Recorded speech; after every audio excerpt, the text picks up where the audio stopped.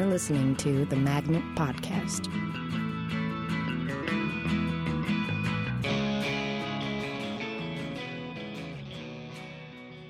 Welcome to the Magnet Podcast. I am Louis Kornfeld.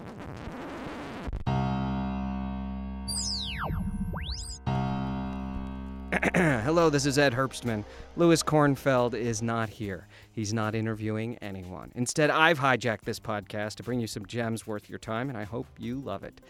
Actually, Louis is on vacation. I wanted to share these pieces for a while, so perfect timing. You're going to hear some things that are funny, heartbreaking, silly, smart, and all of the above at the same time. These pieces are diverse, but they all have one thing in common. They all come from performers at Magnet Theater. Magnet's a place where people inspire and support each other on stage and off, and I am honored to be a part of it. And thank you to all our listeners. I think you're going to enjoy this show. Please leave a comment on iTunes. Please subscribe. Now, let's start.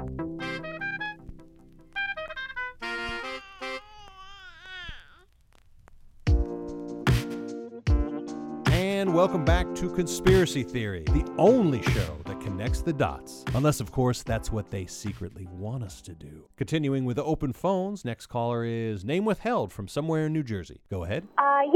I've been listening to your conversation about the Iran nuclear agreement, and I think it's really important to realize that Bin Laden, Edward Snowden, Bush Saudi Arabia, the Clinton Foundation, Netanyahu, Malaysian Airlines, Obama, Keystone Pipeline, Edward Snowden, self-driving cars, fracking. Okay, very interesting take. Lot to think about.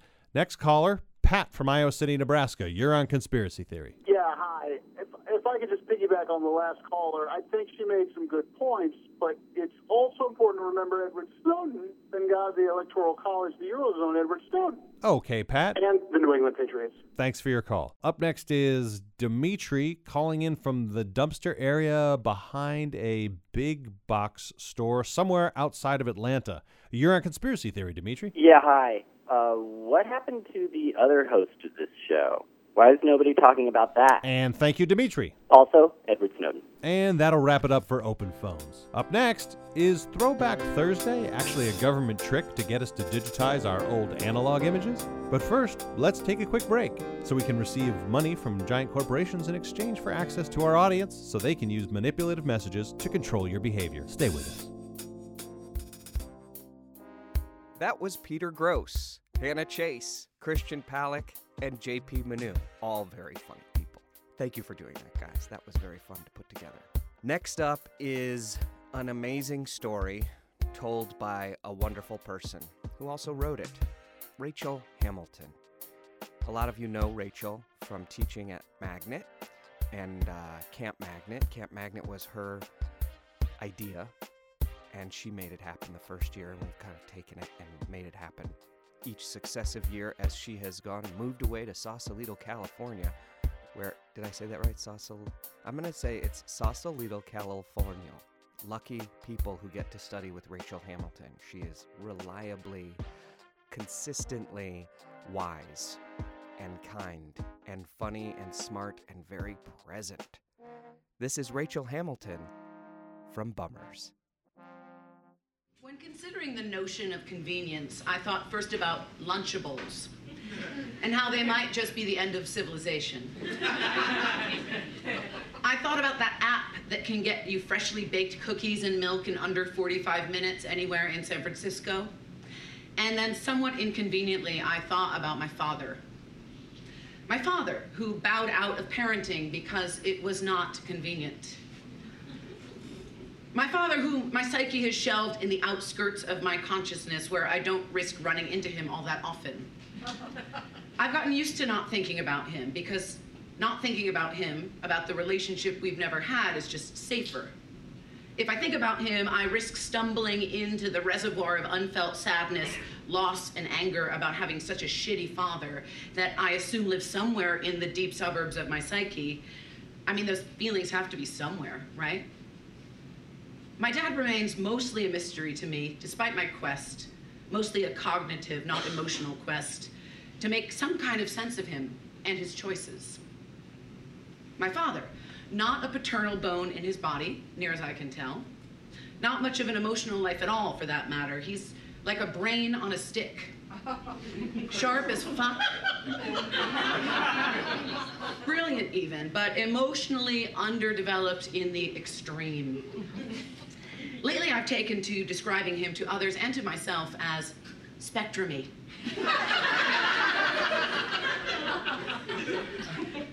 I didn't grow up with my dad. My mom never really talked about him, and I didn't ask many questions. Maybe I thought I wasn't allowed to, I'm not sure. But for whatever reason, I just fell in line with our family culture of not talking about the huge elephant taking a dump in the middle of our sunken living room.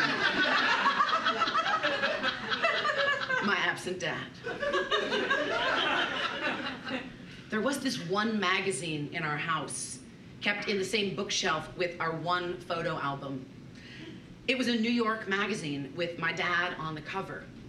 Well, a clay model of my dad on the cover.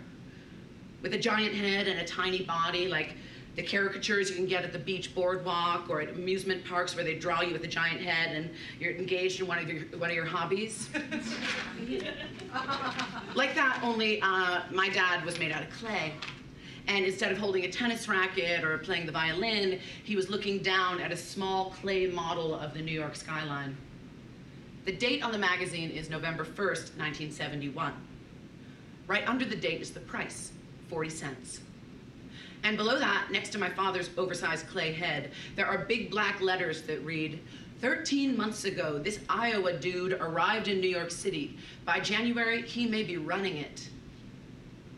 13 months before November 1st, 1971 would have been October 1st, 1970. I was born in 1969 on May 31st. According to my timeline forensics, my dad and I lived under the same roof for no more than 16 months. And then he left for this killer job that he had to take. When the mayor of New York City handpicks you to be his budget director at age 32, you don't say no.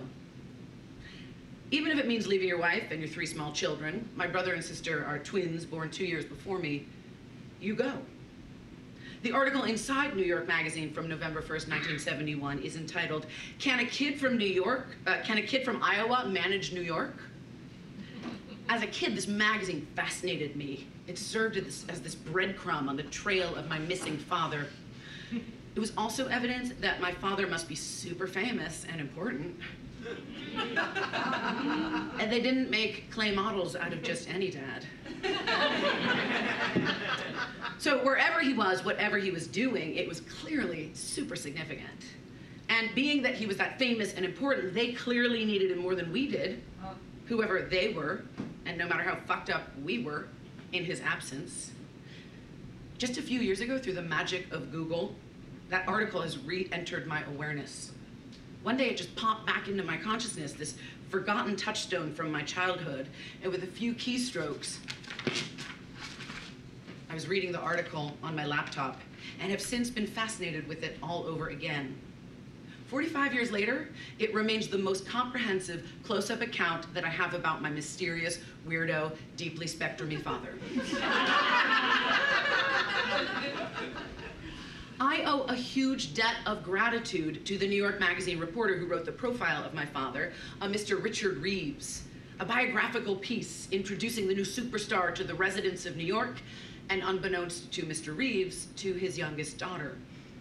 Thank you, Mr. Reeves, for your take on my wildly enigmatic father.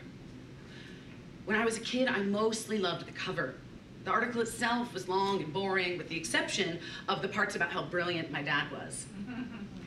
Even in New York, Mr. Reeves writes, which has seen just about everything, it's the ultimate bright young man story. But then at age 32, Ed Hamilton is quite a young man, reading all the Russian novelists before he was 12, and continually being described as about the smartest man I've ever met by men as disparate as Nelson Rockefeller and Frank Mankiewicz. I'd show the magazine to my friends with pride. Look at this. He has an important job in New York, which is why he's not here. I was simultaneously justifying his absence and bragging. Yeah, your dad might remember your birthday, but I'm pretty sure he's not on the cover of a magazine made out of clay.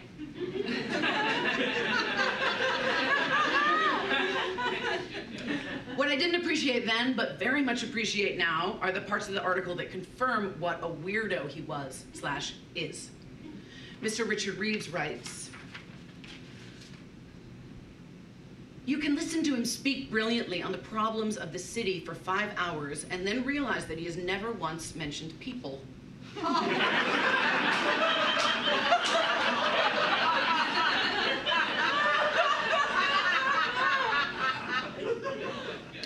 Hamilton is particularly brilliant at reducing any situation or problem to its essential components, outlining options for action and their consequences, and all that in structured paragraphs quickly and without passion, some would say without compassion. People have been something of a problem for Hamilton. Or perhaps it would be more precise to say that they have not been a problem. They have rarely, if ever, touched him.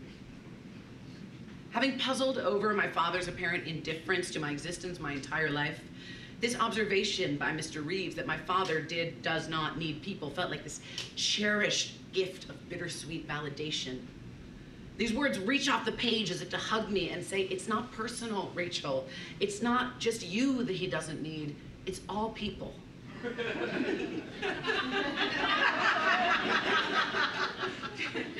My mother was 28 years old and single when she met my father, which made her a straight-up lady fossil.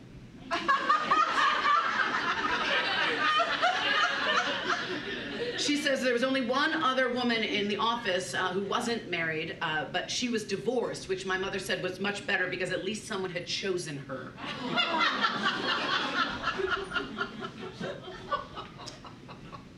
Richard Reeves writes, Anne Oppenheimer was the Budget Bureau's India and Pakistan specialist during Hamilton's White House years, and they were married in 1966 after his divorce from his first wife.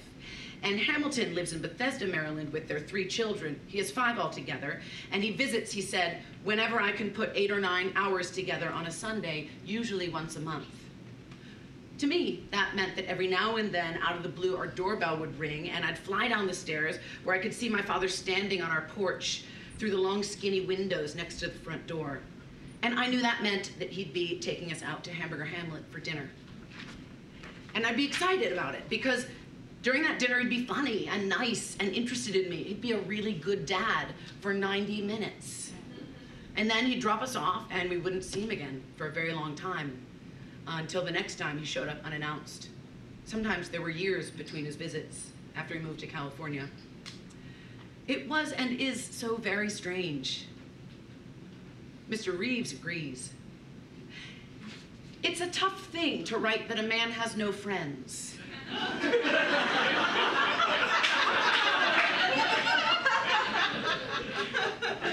But I asked him who his closest friends were, and they were the ones who told me he has no close friends.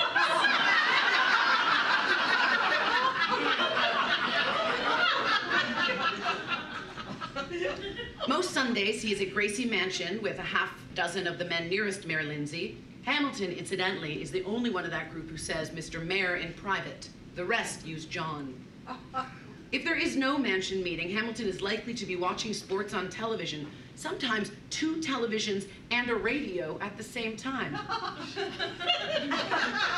He is a psychopathic fan who has driven hundreds of miles through a night to watch the Cubs play, and he likes football better than baseball.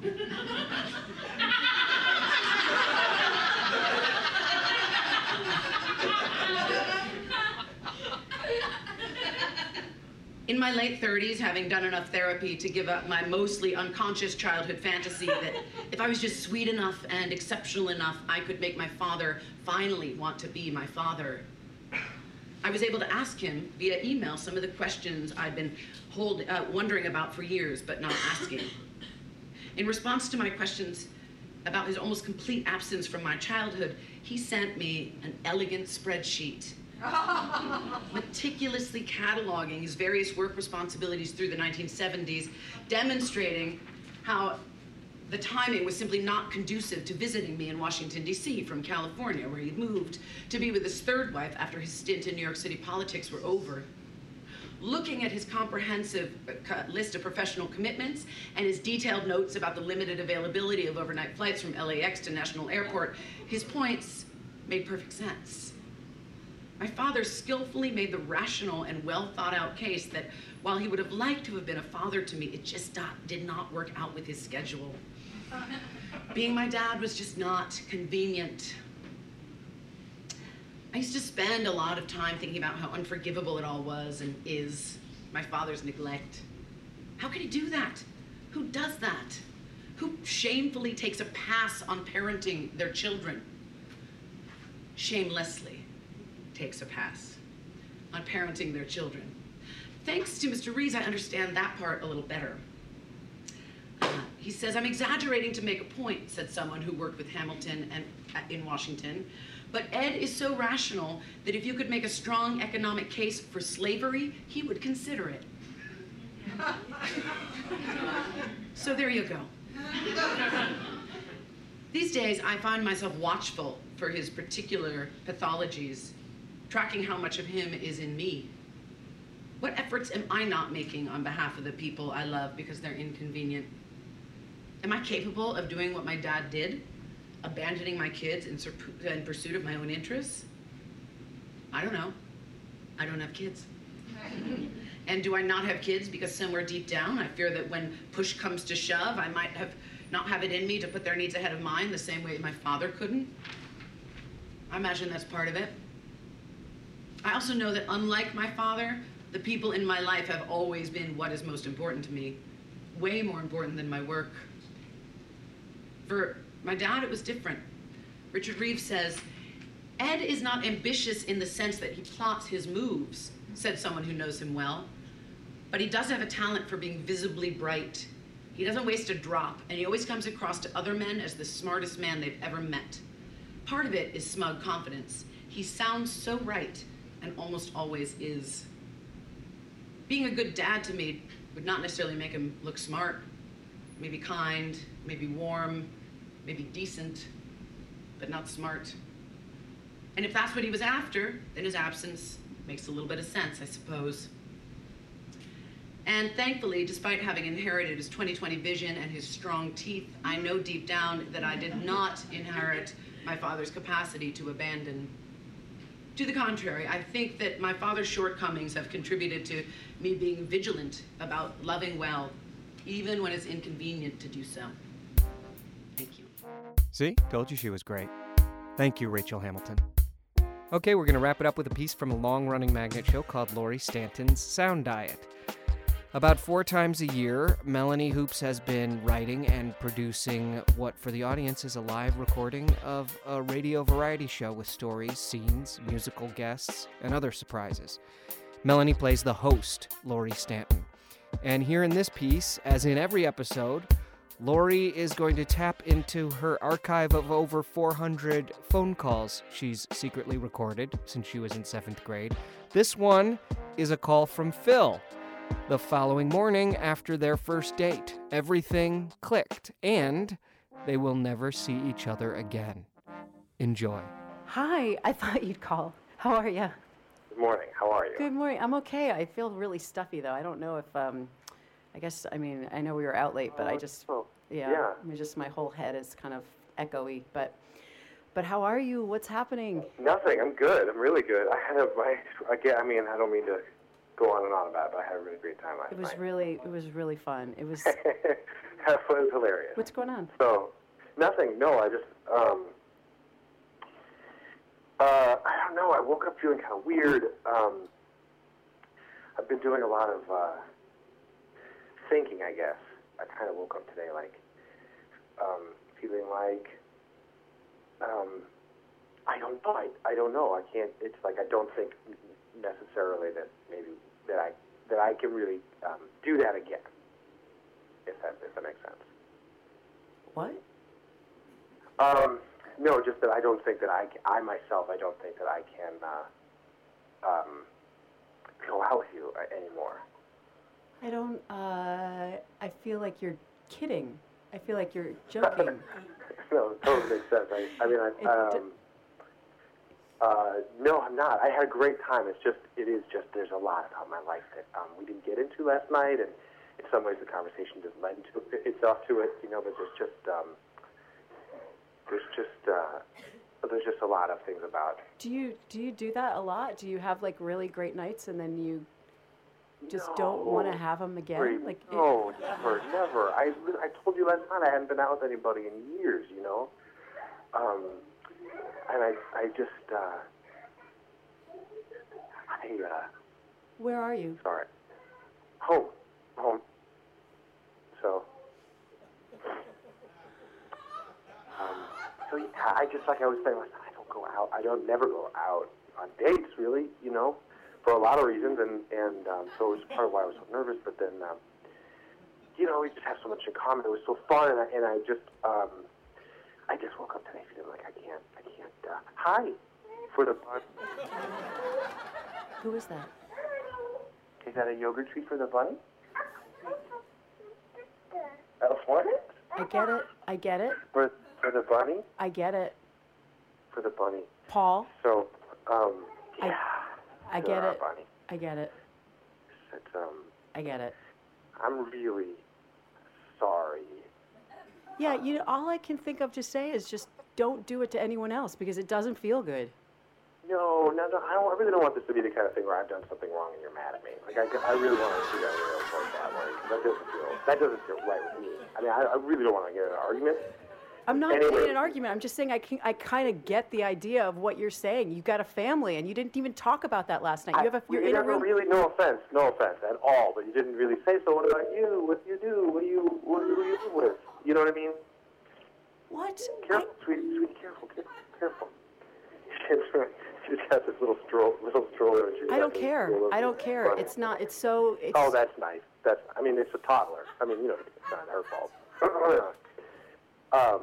I am speechless at this one. This is one that I will remember. I will remember you, Paul.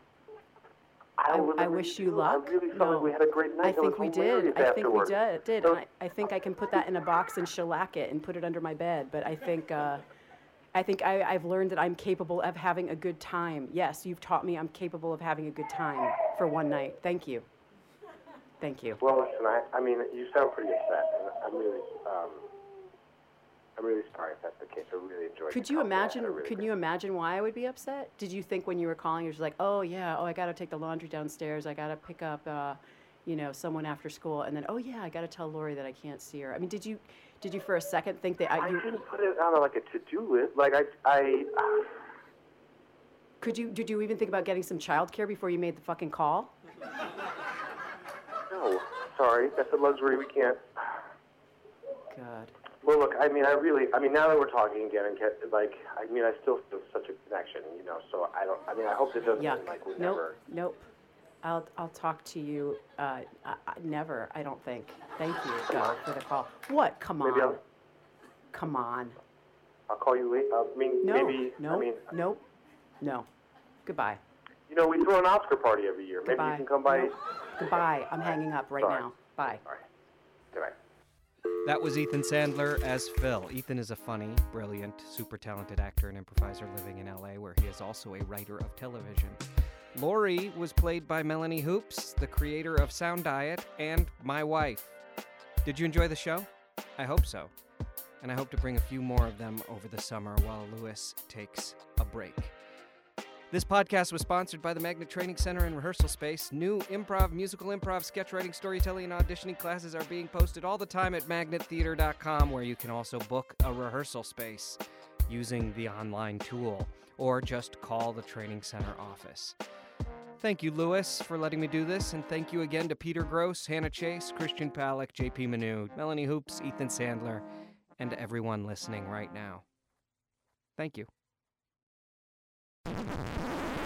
Bye, friends. Bye. You've been listening to the Magnet Podcast.